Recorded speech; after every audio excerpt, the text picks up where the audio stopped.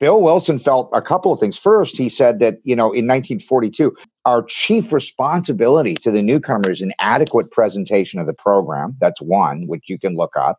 The second is the sole purpose of an AA group, and this is a pamphlet out in New York, is the teaching and practice of the 12 steps. And then the third, which a lot of people talk about, is in the 12 and 12 in the ninth tradition. It says if any member fails to practice the 12 steps to the best of their ability, they sign their own death warrant. Well, hello, friends of Bill W. and other friends. You have landed on Sober Speak. My name is John M. I am an alcoholic, and we are glad you are all here, especially newcomers. Newcomers, that is, both to recovery as a whole and newcomers to this podcast. Sober Speak is a podcast about recovery centered around the 12 steps of Alcoholics Anonymous. My job here on Sober Speak is simple. My job is to provide a platform to the amazing stories of recovery all around us. Consider Sober Speak, if you will, your meeting between meetings. Please remember, we do not speak for AA or any 12-step community. We represent only ourselves. We are here to share our experience, strength, and hope with those who wish to come along for the ride. Take what you want and leave the rest at the curb for the trash man to pick up.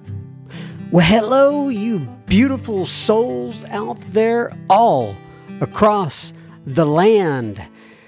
That was the voice of Mr. Adam T. that you heard at the beginning of this episode, and you're going to hear so much more from him in just a moment. But first things first, we must get this out of the way.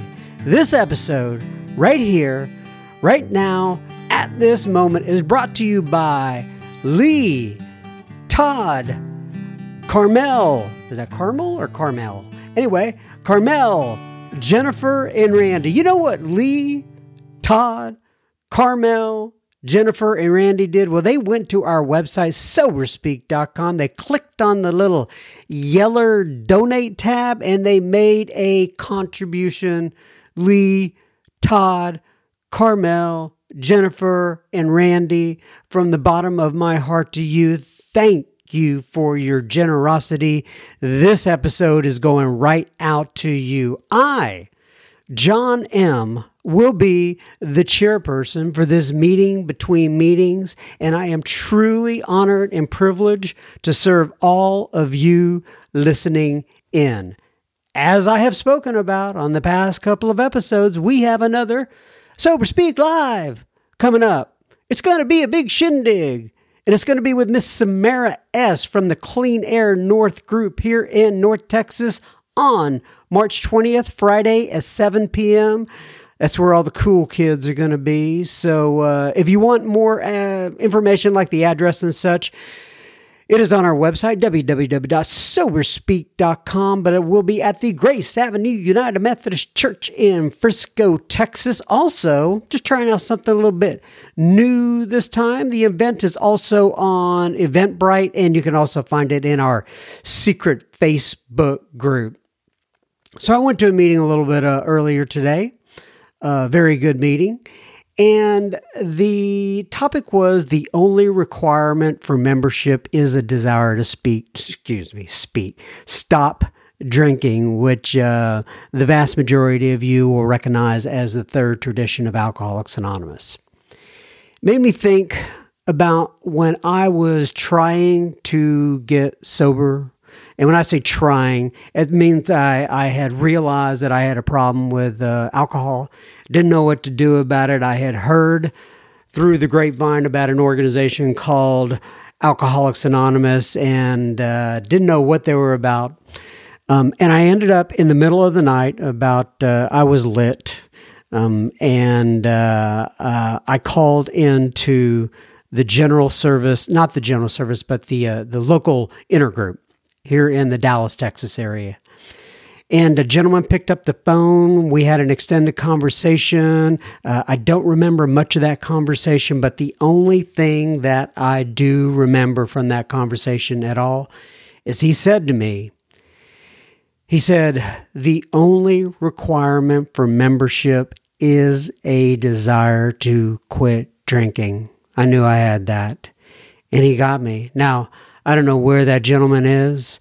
Hopefully I'll meet him at the big meeting in the sky someday, but that always stuck in the back of my brain that this organization is about quitting drinking, and that's what I want to do. And I thank God that he did not say the only requirement for membership is that you come in and make a searching and fearless moral inventory of yourself, and then make direct amends to such people wherever possible, except when to do so would injure them or others, because that would have scared me off. But like he said, the only requirement for membership is a desire to stop drinking. And if you're out there, and perhaps you are looking at AA for the first time, or you're considering going into some meetings, keep that in mind.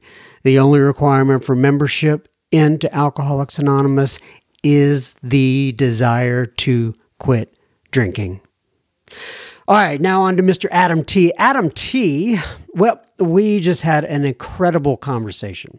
I didn't know where we were going to end up in the conversation.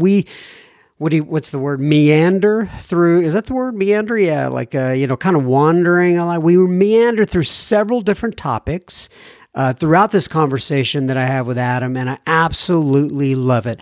Adam has been sober since 1998. He started drinking when he was in middle school. I'm sure many of you can relate to that. Adam went to 28 treatment centers to try to recover from addiction and alcoholism. And as he says, he came out of those treatment centers with a certain language called victimese. And we talk about that particular term. We have an extensive conversation about the Oxford group and a little history there. Adam taught me some things that I did not know, and I've been doing this a few 24 hours. We address step 1. We talk about singleness of purpose in Alcoholics Anonymous. We talk about acts of providence, as he refers to them. We talk about the doctor's opinion and so much more. So strap on your seatbelts, ladies and gentlemen, and enjoy the ride. Please help me welcome, without further ado, Mr. Adam T. And keep in mind, we will have plenty of listener feedback at the end of this episode. Enjoy Adam T. Okay, everybody. So today we are sitting here. I say we're sitting here. He's sitting in California. I'm sitting in Texas. But I am talking to Mr. Adam T. So, Mr. Adam T., why don't you go ahead, introduce yourself, and give your sobriety date if you wish, sir. Yeah, my name is Adam T. I'm an alcoholic. I'm a drug addict. My sobriety date is 8/1/1998.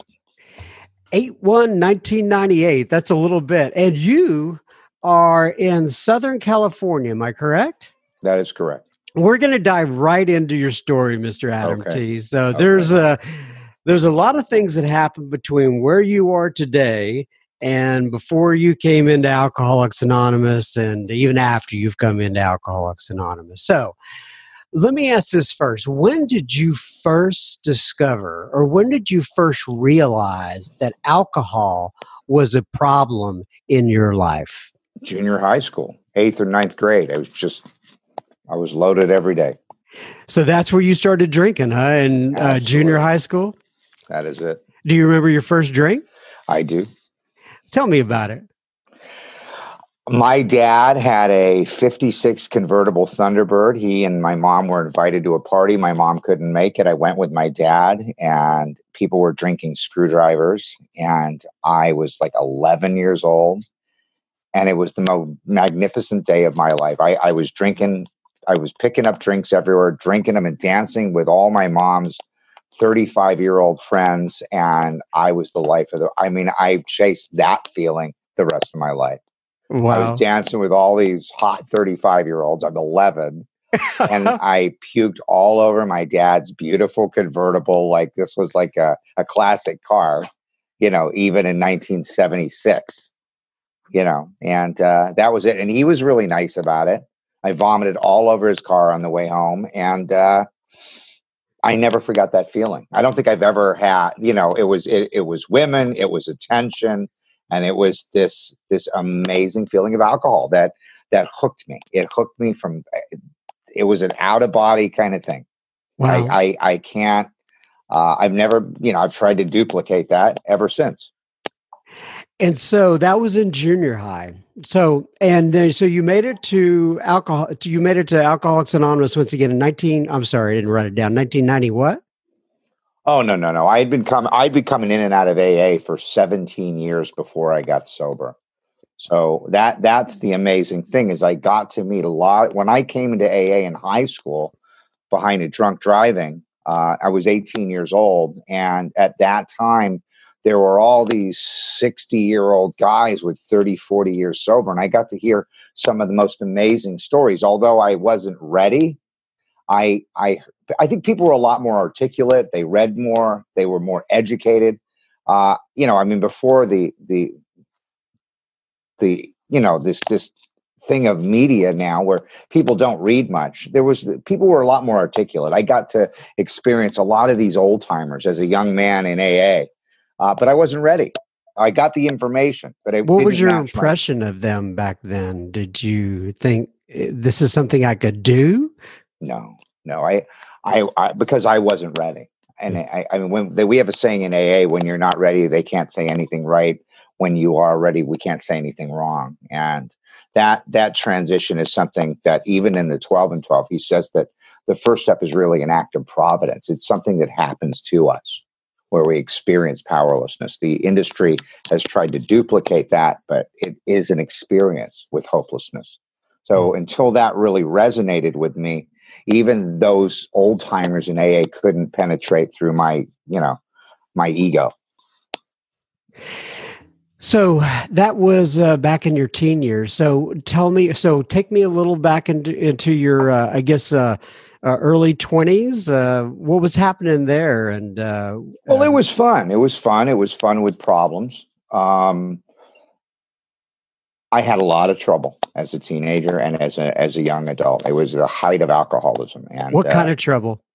All the kind of trouble that people have: jails, fights, drunk drivings, separation from family. I had a good time with drinking. I don't understand people that say they didn't, but I mean, looking at it now, I've had to, over a period of years, focus more on the damage and the downside of alcoholism. I tell new guys, if you keep glorifying and entertaining the good times when you were drinking, you'll go back to it.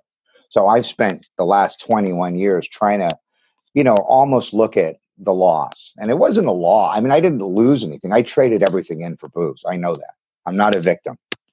I traded my education, relationships, all of it to have another drink.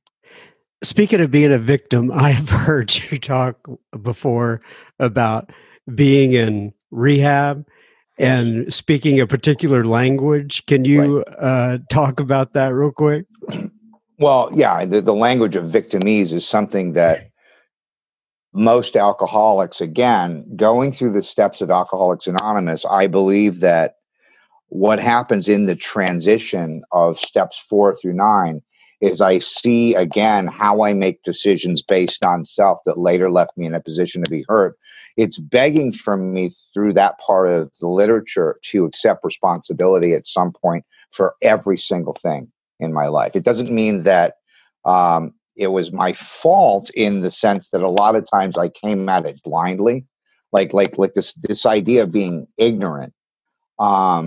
There's a point where you have to be in denial. I had to realize that I had a decision and I'd taken a path, and that revelation in the inventory process does not allow me to play victim anymore. And that realization again has to do with capacity. When he talks about the capacity to be honest, it's a very, very important thing because some people don't have the capacity to be honest in this area. And I think that over the years, I've also been able to develop compassion for people that cannot be honest or cannot see that they play victim. And it's I think that's where we lose our tolerance for people. It's very, very important that I maintain compassion. But what happened in the inventory for me is it revealed to me certain facts about my decision making, about the process in which I created my own reality. It was someone had suggested to me, it's like being on a dance floor, and I look at every one of those resentments, and I had a part in choosing to dance with every single one of those people. Except for my mom and dad, which are my nuclear family. When I look at the other relationships in my life, I did have a responsibility at some point. In fact, that responsibility is also me painting the red flags green. And when I take other men and other people through the inventory, invariably, like the book uses the word invariably, which means always, I made a decision based on self that left me in a position to be hurt. And over a period of time, I think that I will develop the ability to see that coming. Have you ever heard that my life in 4 or 5 chapters where I walk down the street, there's a hole, I don't see it, I fall in the hole. That's chapter 1. Chapter 2, I walk down the street, there's a hole, I see it, I still fall in it, I don't know how to get out. Chapter 3, I walk down the street, I see the hole, I walk around the hole. Chapter 4, I think it's like, he knows how to get out the 4th time. The 5th time he walks down a different street. And that's a process. That is such a process that even with all the education in the world, a human being has to grow through that. And that is something that even the therapeutic community wants to create for us, but it can't. And I work with a lot of young guys, and I'll say, if you're in a hot tub with a supermodel, a 5th of whiskey, and an 8-ball, and your dad sends you to rehab, we don't expect you to be happy. No, you get that a lot. And the parents don't understand that in the height of the fun that I was having, right? I mean, you want to talk about sitting in a hot tub with 3 hot girls and a bunch of money and a 5th of whiskey. You know what I mean? And like dad comes and sends you to rehab. You're like, please, really? And people don't understand that. You think the Al-Anons get that? Please, no. They don't. But see, alcoholism doesn't allow that kind of fun on an ongoing basis. It just doesn't. Eventually, the girls lose their teeth. Jacuzzi doesn't work. You're in like a horrible hotel. It's like, right? You lose your teeth. It's like, whatever. It gets really ugly. I know I'm on tape here. Maybe we can cut this part out, but that's reality. That's reality. Slowly, over a period of time, that magic goes away. And I chase that dream, sometimes to the gates of insanity and death. And that's what the book talks about. Right. Chased it for many years. Huh? Well, that's what it says. Life has its moments. And for those moments, a guy like me, a drunk, will give his life to recreate the magic that he once found in alcohol. And unless I can find that sense of comfort and ease through the process of the steps, my experience is I won't stay in AA. I must recreate my life. And, maybe I understand that excitement is not fun. My type of joy now is very different than that. It has to do with connection. It has to do with relationships. It has to do with, having purpose. Having true purpose. And I don't believe there's any greater purpose in helping one of God's kids. That's something that happened to me over a long period of time. To be able to watch somebody come in the day before they die and suddenly have this moment of hope. And from that moment of hope, that little ember that is whatever is left of their life, you see that ember turn into a flame and to a fire, and they become enthusiastic. I was thinking about this yesterday. There's 3 things we can't give an alcoholic: the gift of desperation, the idea of willingness, which are both related, and the third is enthusiasm. And enthusiasm is something that the Oxford group talked about, which means God within, as you know that. Theos meaning God within. The Oxford group had an idea back then. If you know a little bit about the history, I'm probably not going to get into it unless you want to. No. I love it. So, and just for those listening who may not understand what the Oxford group is, though, why don't you talk about that a little bit? Well, there was a Lutheran minister, Frank Bookman, and he had worked at a school on the East Coast, and he had got this huge resentment over funding at this school, and he ended up going to, I think, Keswick, England, and to a conference, and he had one of these resentments against the administrators of this institution that was, if you've ever had the kind of resentment where you go to sleep thinking about it, you wake up thinking about it, you go to sleep thinking about it, it was taking up space in his head rent free. And he had met somebody in the UK that had taught him about inventory, taught about praying for people that you have resentment for, and it was the kind of the fundamental components of a 4-step. Later on, he was in Beijing, China, and he met a person named Sam Shoemaker. Sam Shoemaker and Buckman together ended up forming this group, but they were in Akron, Ohio, and they helped the heir to the Firestone tire fortune get sober.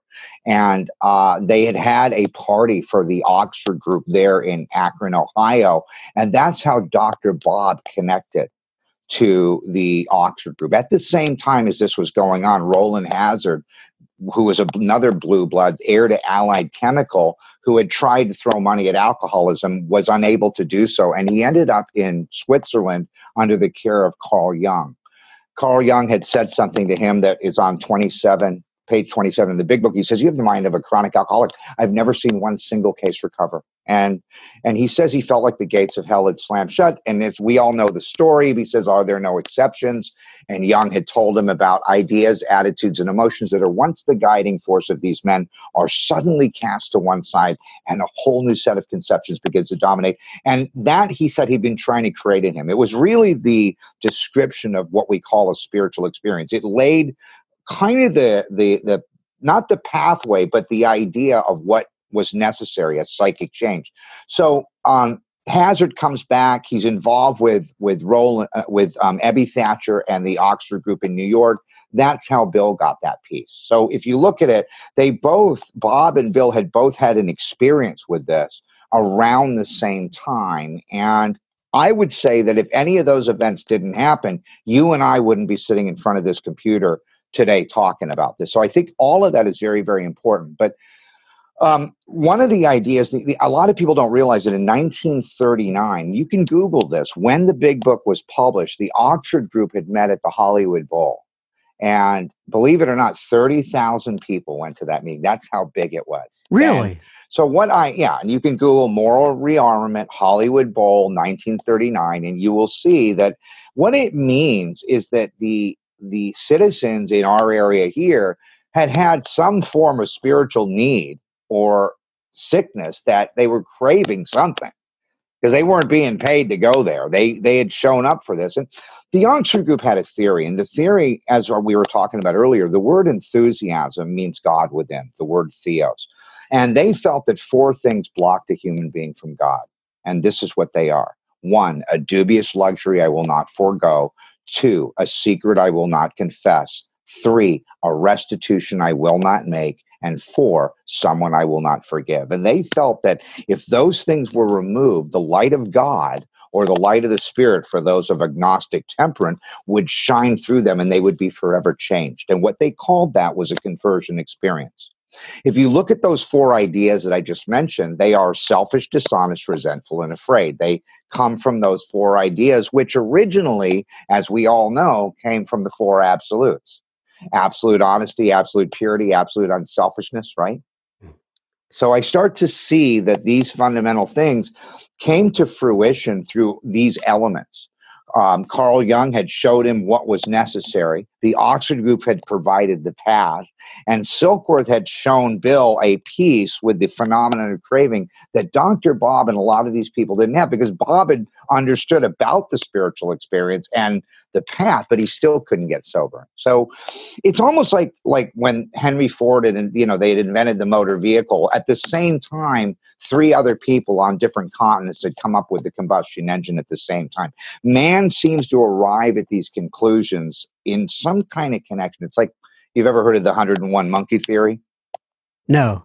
Okay, that's about, if you care to hear about this, it's really off topic, but they were trying to train primates to wash their fruit before they ate it because they were dying from parasites.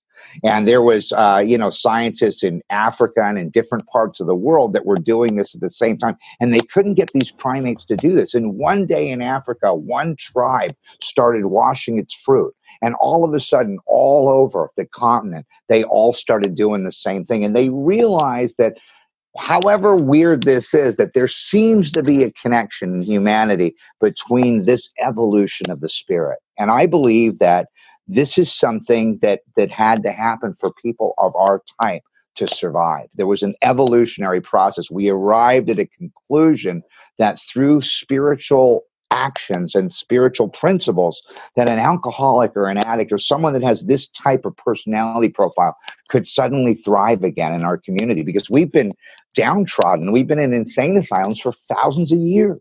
It's fascinating.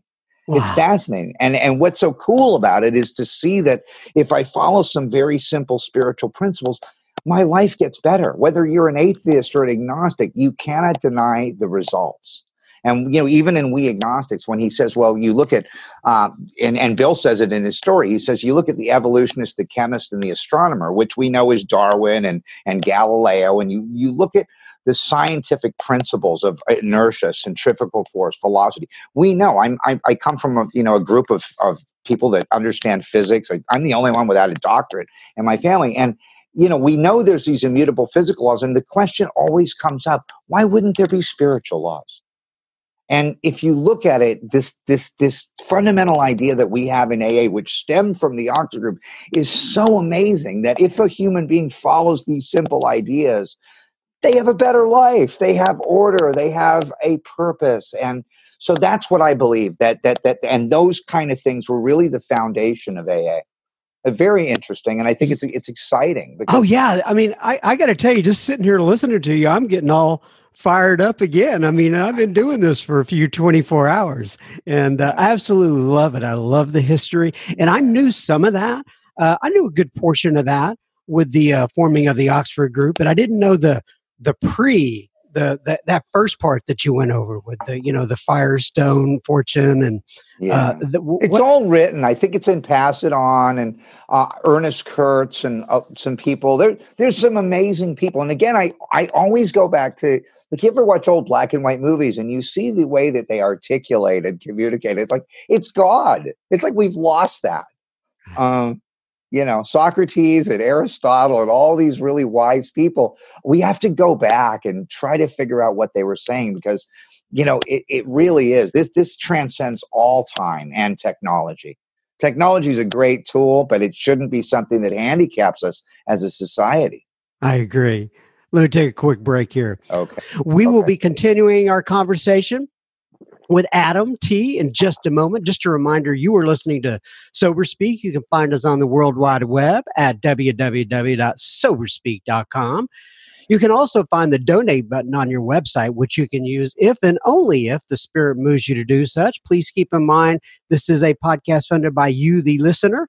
Sober Speak is a self-supporting organization through our own contributions. We are not allied with any sect, denomination, politics, organization, or institution. We do not wish to engage in any controversy, neither endorse nor oppose any causes. All right, now back to Mr. Adam T. So, Mr. Adam, before we started this, you were mentioning, well, this is a first for you, right? Being on a podcast. Am I correct? Well, I know that a lot of the AA talks that we do are duplicated, and, people do all kinds of things with them. I mean, you see them on eBay and all kinds of stuff. So, right. Well, let me rephrase. This is your first being on a kind of a one-on-one kind of conversation podcast. Yes. Yeah. Other than what we have meetings in LA called Interview with a Drunk. And, you sit on a stage and you get like 100 people in the room. And instead of doing like the typical what I was like, what happened, and what I'm like now, which is somehow a format that's developed around the fellowship, they'll interview people and ask them more specific questions as it relates to recovery, and hopefully directed towards the transformation that happens through the process of Alcoholics Anonymous. Because I had told you before, I think when someone talks for 45 minutes just about themselves, that they're not much more selfish or less selfish than they were when they started. Bill Wilson felt a couple of things. First, he said that, in 1942, our chief responsibility to the newcomer is an adequate presentation of the program. That's one, which you can look up.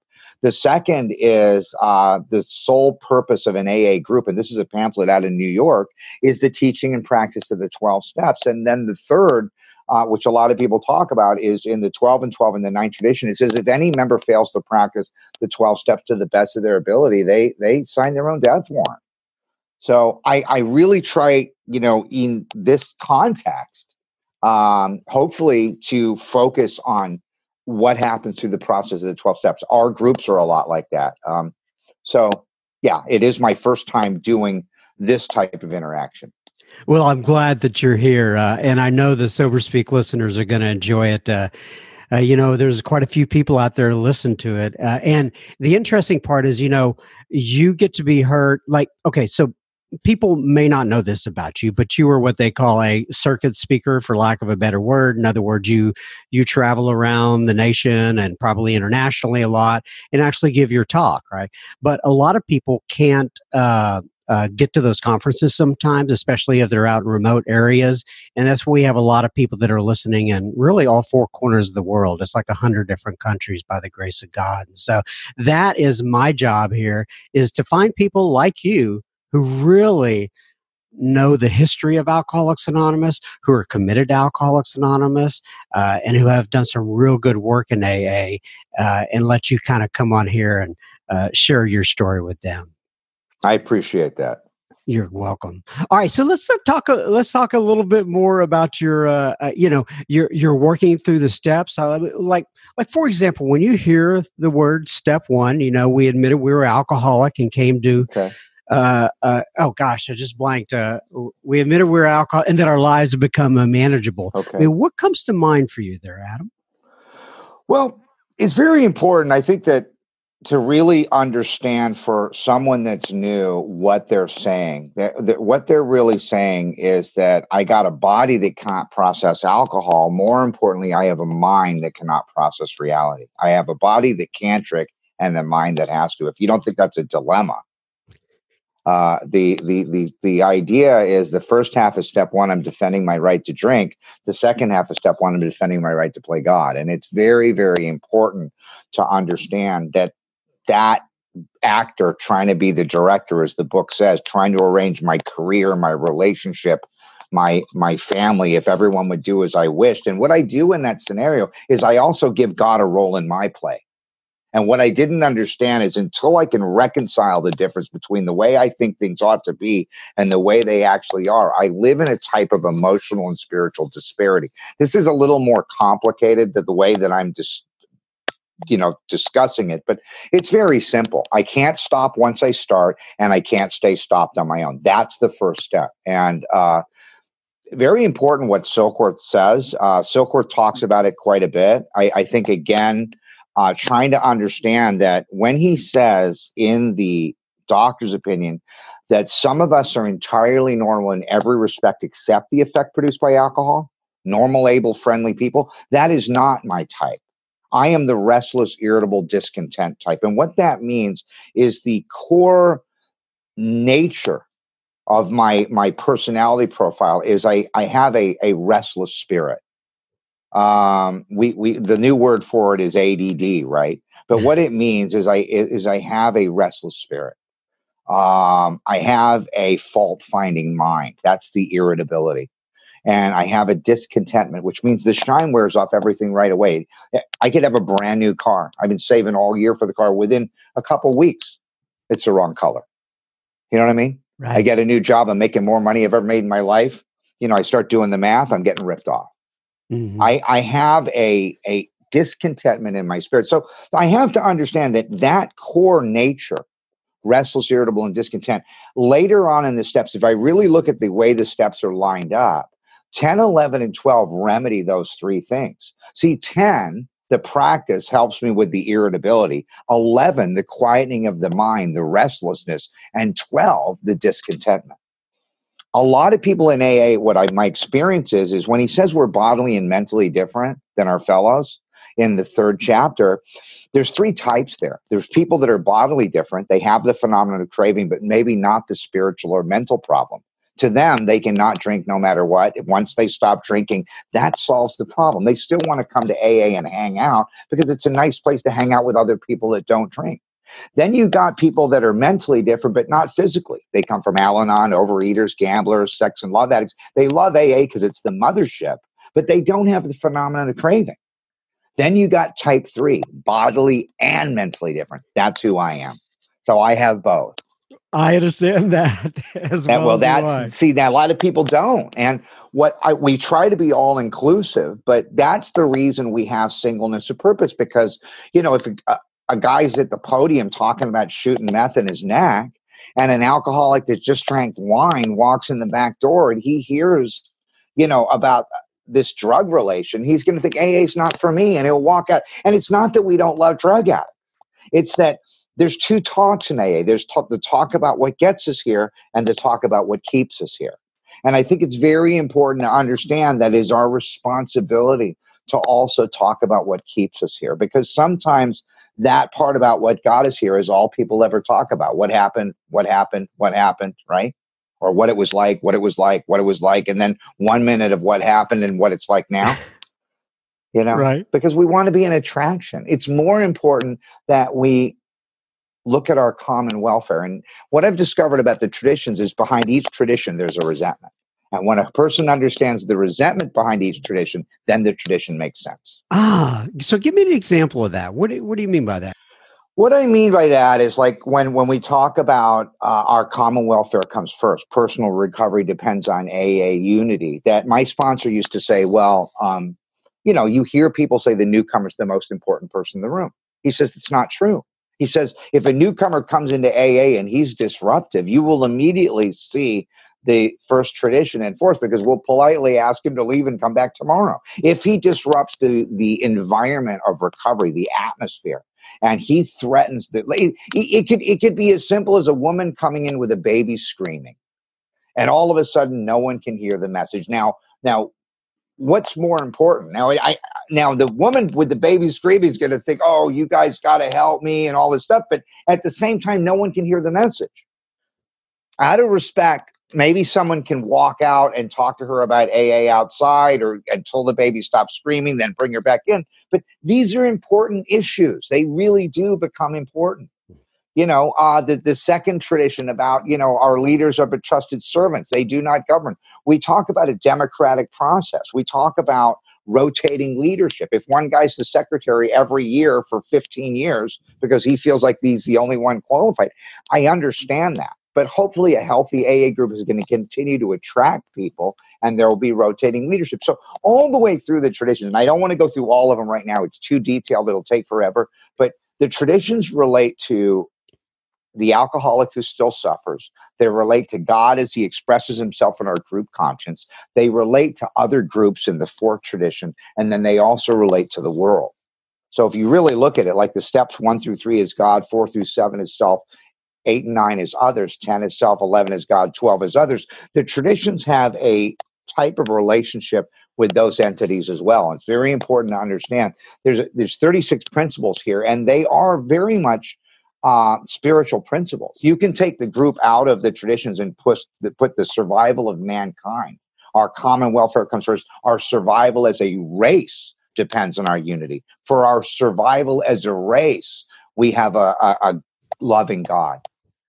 Go through it. That was very interesting. You can plug in a lot of variables into the group, including the family and a relationship as a couple, and suddenly it all starts to make sense that you have to tweak a few of the ideas, but it's like a corporate charter. It keeps Alcoholics Anonymous thriving and healthy, and it protects us from, as we say, the internal and external forces that could destroy us. Talk about the only requirement. You kind of touched on it a little bit a moment ago with the singleness of purpose. And, it could be a little bit controversial, but we all have our opinions and kind of see it in a different way. But talk to me a little bit about the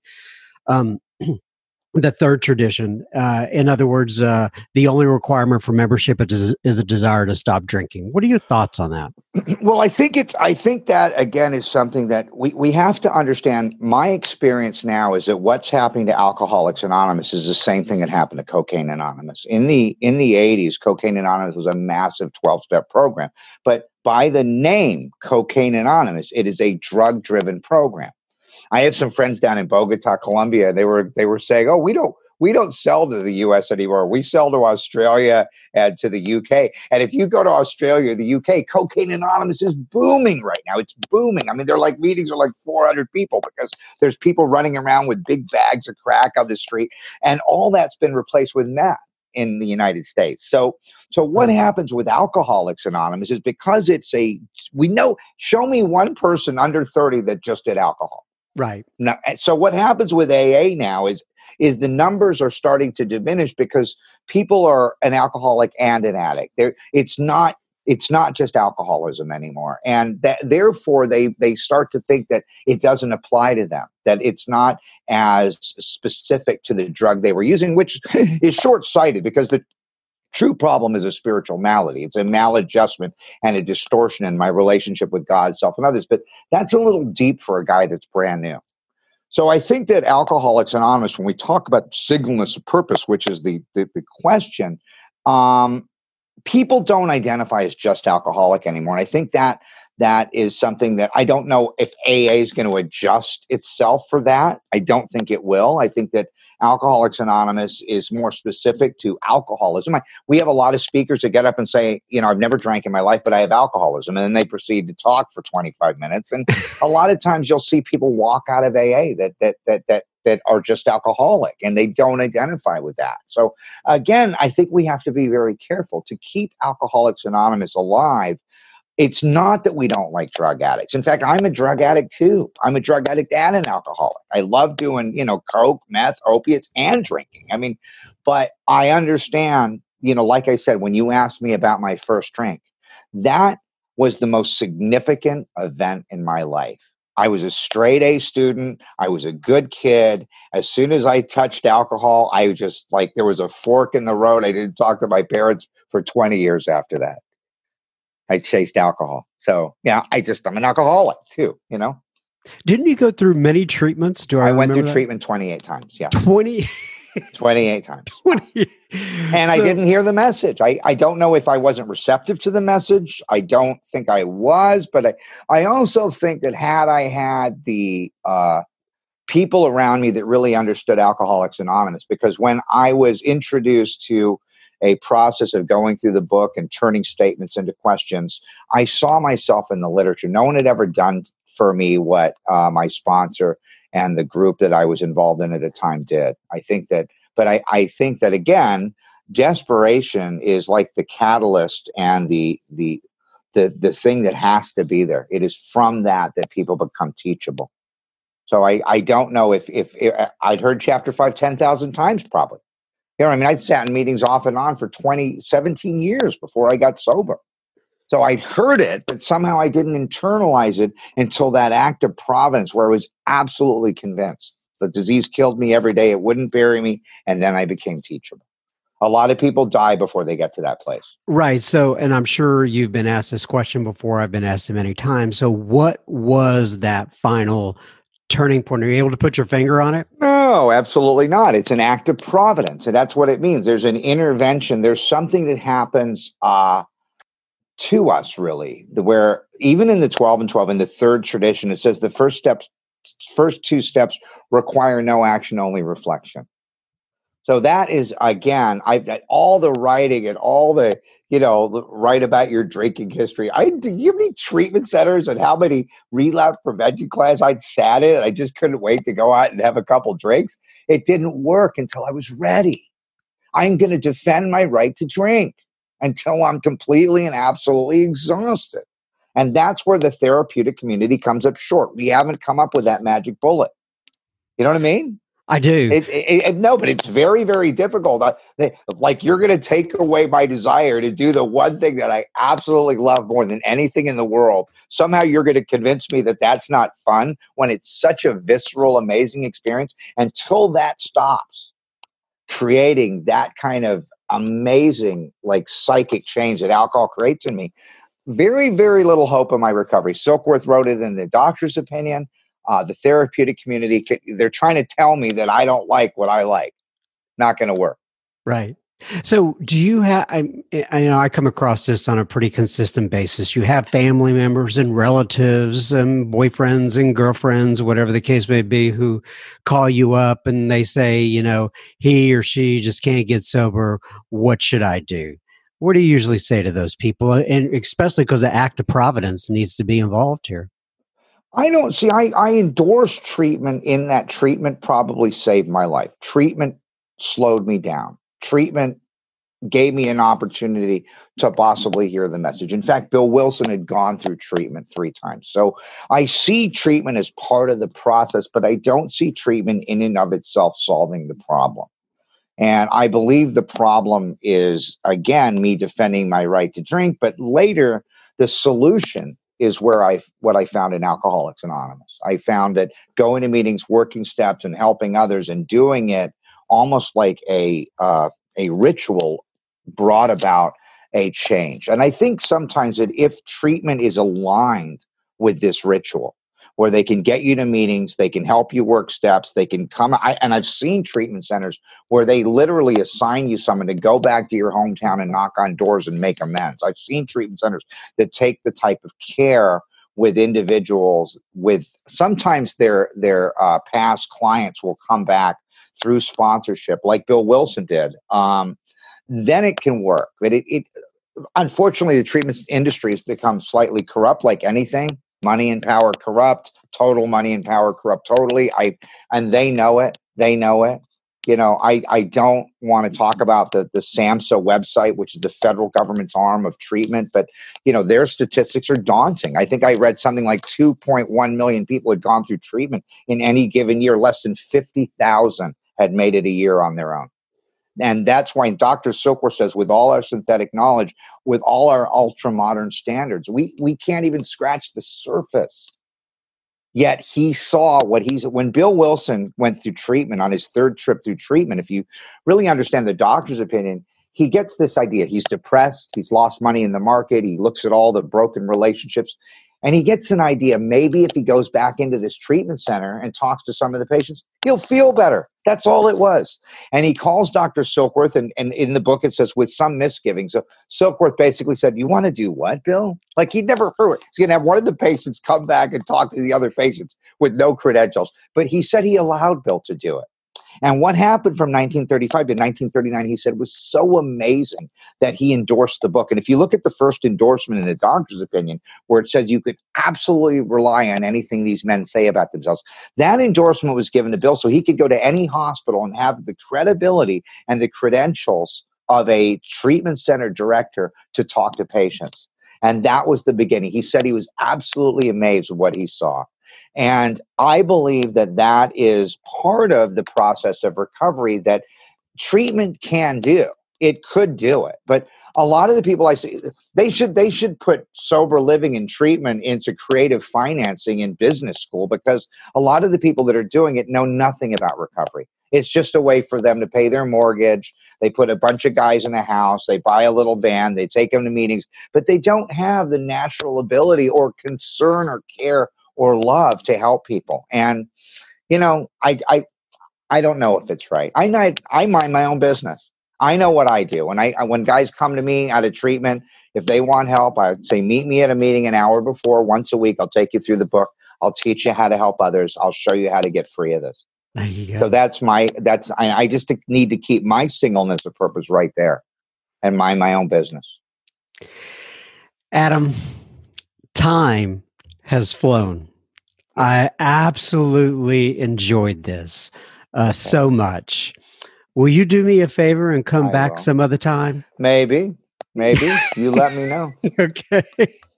Well, I would absolutely love it if you do. And we'll figure out what to talk about next time. I didn't even know what we were going to talk about on this one. And I it's like organic. I understand that. Right. But it really is, I think, they say there's 2 dates in a human being's life: the day they're born and the day they find out why. And I never knew that why would be taking a guy through the steps and suddenly he becomes a great son or a great dad. One goes to law school. The thing about watching people grow and and become excited, to become amazed about their life and to have purpose is amazing. It's so amazing. I've got to do, talks here and there, and every once in a while you see somebody that's had that change, and it's like they become on fire about this thing, and it's pretty wild. And I keep seeing that over and over, especially going to conferences around the country and seeing people. I see AA at its best. It's wonderful. Maybe this will end up as a little course in junior high school to help kids to be connected. That's and right. to be transparent and to have self-acceptance, because there's so many fundamental tools within this program that cannot do anything but help a human being to become more effective and to grow. God bless you, my friend. I always end it with page 164 from the big book. I'll read this real quick. And let me get to it. It is: abandon yourself to God as you understand God. Admit your faults to Him and to your fellows. Clear away the wreckage of your past. Give freely of what you find and join us. We shall be with you in the fellowship of the Spirit, and you will surely meet some of us, as like me and Mr. Adam, as you trudge the road of happy destiny.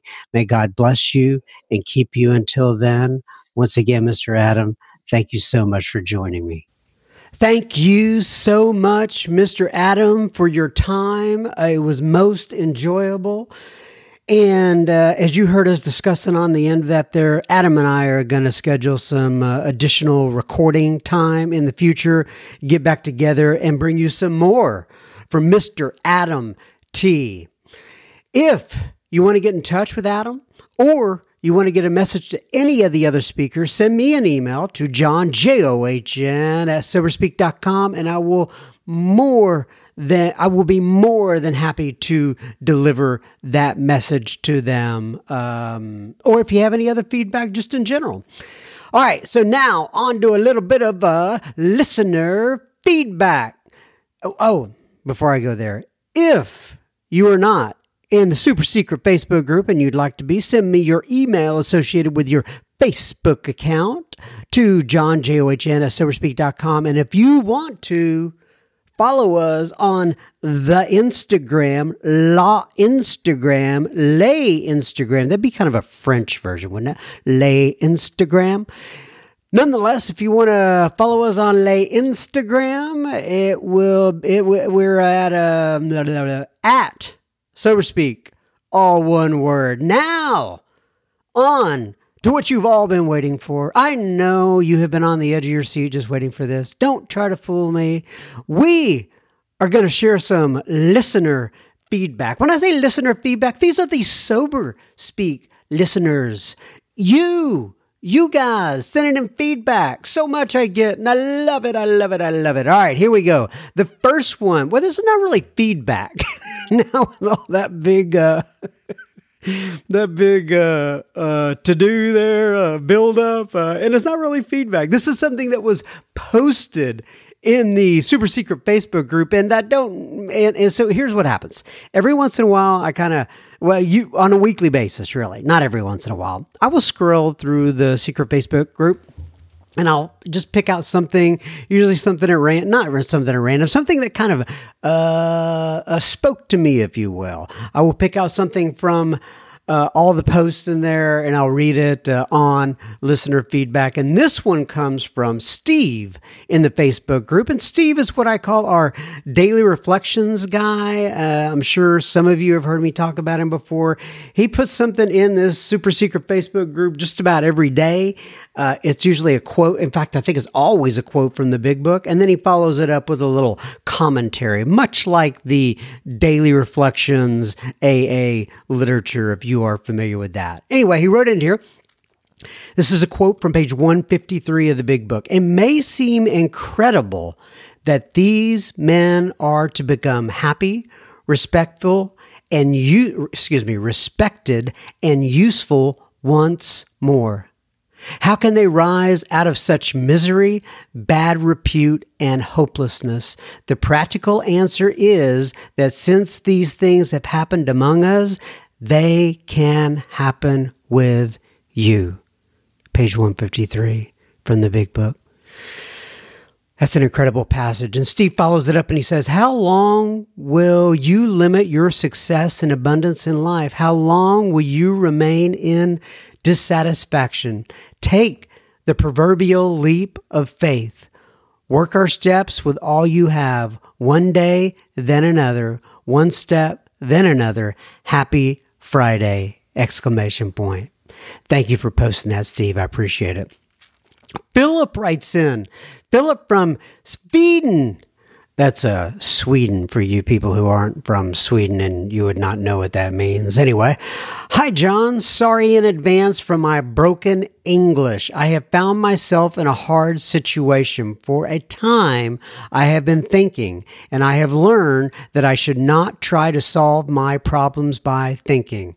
Yep, there's an old joke, Philip, and it says 3 words you never want to hear an alcoholic say is, I've been thinking. Anyway, I am going to turn to God, my sponsor, and other AA members of AA that I trust. My home group is sick. It's toxic and dysfunctional. This hurts. It used to be the place where I wanted to be the most, a place where I felt safe. It's where I started my recovery. There is 2 or 3 people that go against the traditions, mostly traditions 1 and 2. I am the only one taking action against it. The others in the group are afraid. I'm the GSR of the group. I feel powerless. A part of me wants to walk away from the group, go to another group, and that's just 30 minutes away. I visit them sometimes. They are all about love, fellowship, service, and recovery. I like that. The program of AA works for me. I'm responsible for sharing about my experience to others, especially newcomers. Sometimes there is newcomers in my home group. I want to be there for them. I got a sponsee in the group. Good for you, Philip. I don't know what to do. I feel really bad going to meetings and, I lost my place. Going to meetings and being around those toxic people, it hurts. Am I following my ego if I walk away from the home group because I want a nice group? Or is it good taking a stand and saying no? Thank you, Philip. Well, Philip, listen, I don't want to give you advice, so to speak, but I can tell you I've changed home groups several times throughout my sobriety, and usually in my gut, I just tried to follow what I call the light. I tried to look toward what God would have me do and then follow that path. If anybody's out there and you want to write in and respond to Philip with your experience, strength, and hope, feel free to do that. And Philip, I'm going to say also, I'll write you back after this and say, can you post that in the Sober Speak Facebook group? I'm sure you'll get some feedback. He says, thank you, Philip. By the way, he says, P.S. My dad's name is Bjorn. Ha ha. And the reason he's writing that is because when I first started this podcast, I got several different letters from Sweden. And when the people from Sweden wrote to me, it seemed like every one of them was a male, and every one of them was named Bjorn. And, I guess it's like John in America. In fact, I would think Bjorn may be the Swedish version of John. I'm not sure. Once again, I should really look these things up before I get on the mic. Nonetheless, so he's saying that his dad's name is Bjorn, and it fits the stereotype, for lack of a better word. Scarlett writes in again this week with an update, and you may have heard her last week, and I did all my stuff about Scarlett. Frankly, my dear, I don't give a damn. And Scarlett, she just wrote a beautiful letter, and then she followed up with an update, and she said, John, I did make it today to get my 2-month chip, by the way. I truly believe if I'd have picked up the bottle on the 21st, I would have drank myself to death by now. Because I doubt very much I'd have stopped at that 1/2 gallon of Jack. She's talking about Jack Daniels for those of you who may be in other countries. And while I had trouble finding hard drugs while laid up in bed, popping benzos and opiates when I moved back here, I found out a chosen family member is dealing and using after years of sobriety. Instead of feeling happy that I could finally get the quote good unquote stuff to finish the job, I'm instead in a place to reach out to share my experience, strength, and hope with him. God is good. Thank you again for all you do, John. I've shared your podcast with several friends. You are my meeting between meetings. I'm thankful to have found your podcast and the amazing community that has sprung forth from the work you do. May the Lord watch over you and protect you, Scarlett. Scarlett, you are a beautiful writer. Thank you so much for writing in. God bless you, and may God bless you and keep you until then, as I've seen you said in another email that you sent. Todd writes in, and Todd says, this is a little bit of a longer one, but it's a lot of good stuff in here. He believes, or excuse me, not he. Todd says, I believe laughter is one of the best medicines. I am 56, and I was born in January of 1964. I've got a few boo-boos in my past. Boo-boos. I got a few boo-boos myself, Mr. Todd, because I think God's been looking out for me a little extra special until I could get to some neutral ground to see his grace. Both of my folks were bad alcoholics. They both took their lives while they were intoxicated. Oh my goodness, Todd. My goodness. I lost my dad before I could even remember him. My mom loved us, but she beat us pretty bad also. I lost my mom when I was 22. You shared about your anxieties, fears, and resentments, and I identified with that, John. Thanks for being honest. The truth does set me free. Honesty is another wonderful medicine. Alcohol had always been my cure. My biggest struggle has been anxiety attacks. The more I see God's got me and that I've been in his hands the whole time, my anxiety is becoming manageable. I can relate to that, Todd. My anxiety has not disappeared by any means, but it is more manageable. I have to laugh at myself because now I can see that the worst thing I could have done to handle my fears and anxiety was self-reliance. The more I put myself in God's hands, step 3, the more I'm being healed in front of my own eyes. This is not a sob story, John. I love my life very much, and I am also very guilty of creating my own wreckage. Also, sir, yes. I get that. But I might be the biggest dork on the whole planet, smiley face. I love life and this planet, and so much every day is like Christmas to me. I am chopping at the bit to get it started like a kid in a candy store. Good for you, Todd. Even going to work. Told you I was a dork, smiley face. I went to my first meeting in 82. I had a nudge from a judge. In 84, I went to one on my own. I had a horrible anxiety attack and I didn't go back for 2 years, even though I wanted to. Since the early 80s, I've been probably sober about 1/3 of that time, in and out of AA the entire time, enough to stay alive at the right moments. God's grace. Being human is crazy complicated. Man, you're not kidding. Emotionally, mentally, physically, and spiritual. I'm behind the ball on sorting it all out. But I'm at peace when I put myself in God's hands, and I'm confident everything is going to be okay. Oh yeah, I like anything outdoors, kind people, all types of music, food, golf, and God. P.S. I really stink at golf. Laugh out loud. I hope to meet you one day, John. You are a kind soul, sir. Oh, you're very kind to say that, and I hope our paths do cross. Never doubt for one moment you are heaven sent.